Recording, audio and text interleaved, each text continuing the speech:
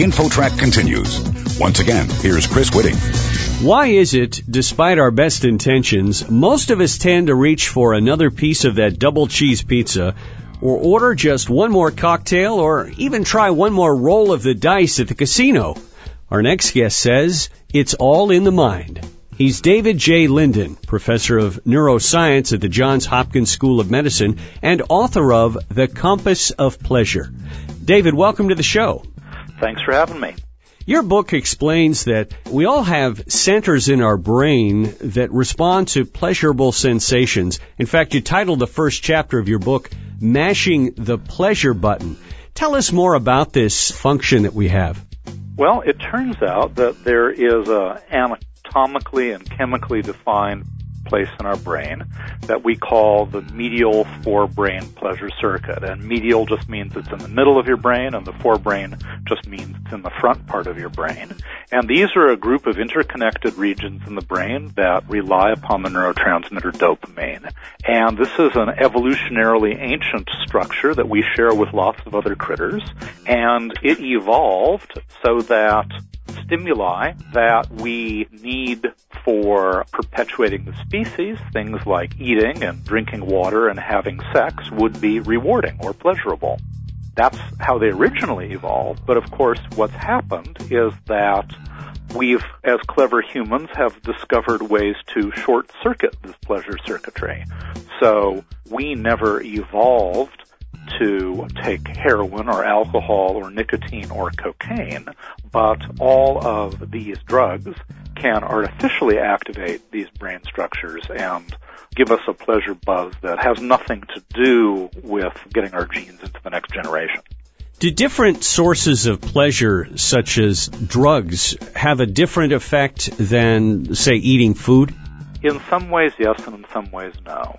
Different drugs are different, right? So there are some drugs that are fairly subtle and give a rather brief, rather small pleasure rush, like a single puff on a cigarette, and some that give a rather massive pleasure rush, like an injection of heroin.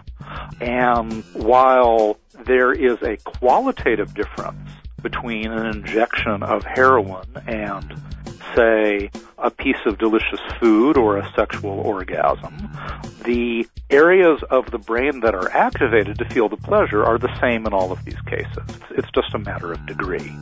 Now, you say in your book that memory and some of the other complexities of human beings play into all this, and you quote a woman as saying, "I never met a man who excited me as much as a baked potato with sour cream," which is a great line. But how do memories of pleasure or anticipations of pleasure play into this? They do, don't they?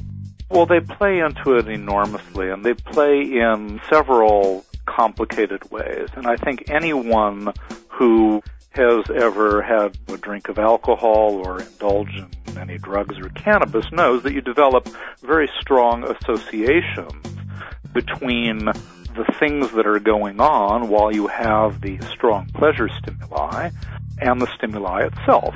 A rat can get pleasure from eating food or having sex, and so can we. But when our pleasure centers are interconnected with all these higher cognition centers, and when those interconnections can be modified by experience, there is this miracle, which means that we can take pleasure from things that are utterly arbitrary, that have no survival or evolutionary value whatsoever, things like curling or reality TV. So what this means is where that rat can get its pleasure from having sex or eating food, and so can we. Only a human can get pleasure from fasting or abstaining from sex because they hold a set of particular cultural beliefs that have gotten linked into their pleasure circuit. We're talking with David J. Linden, author of The Compass of Pleasure, and we're talking about how our brain affects our desire for certain pleasurable things and all of the ramifications of that. David, stress sometimes causes us to get into compulsive pleasure-seeking behaviors. What's that all about?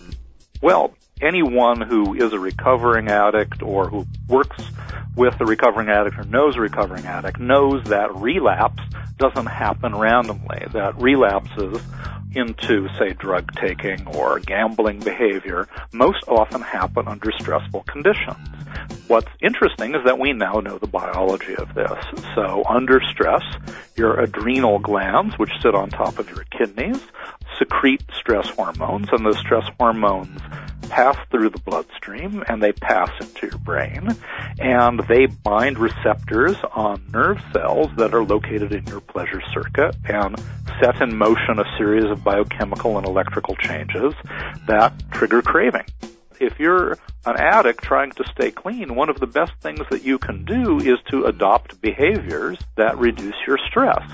Get a dog and spend time with your dog. Meditate, pray, exercise. All these stress-reducing things are very good to help prevent relapse. It also means that there is an opening for developing new drug therapies to help people stay clean. So you could imagine that chemicals that interfere with signaling from these stress hormones might potentially be a kind of therapy that would help recovering addicts stay clean. And this is an active area of endeavor by drug companies right now.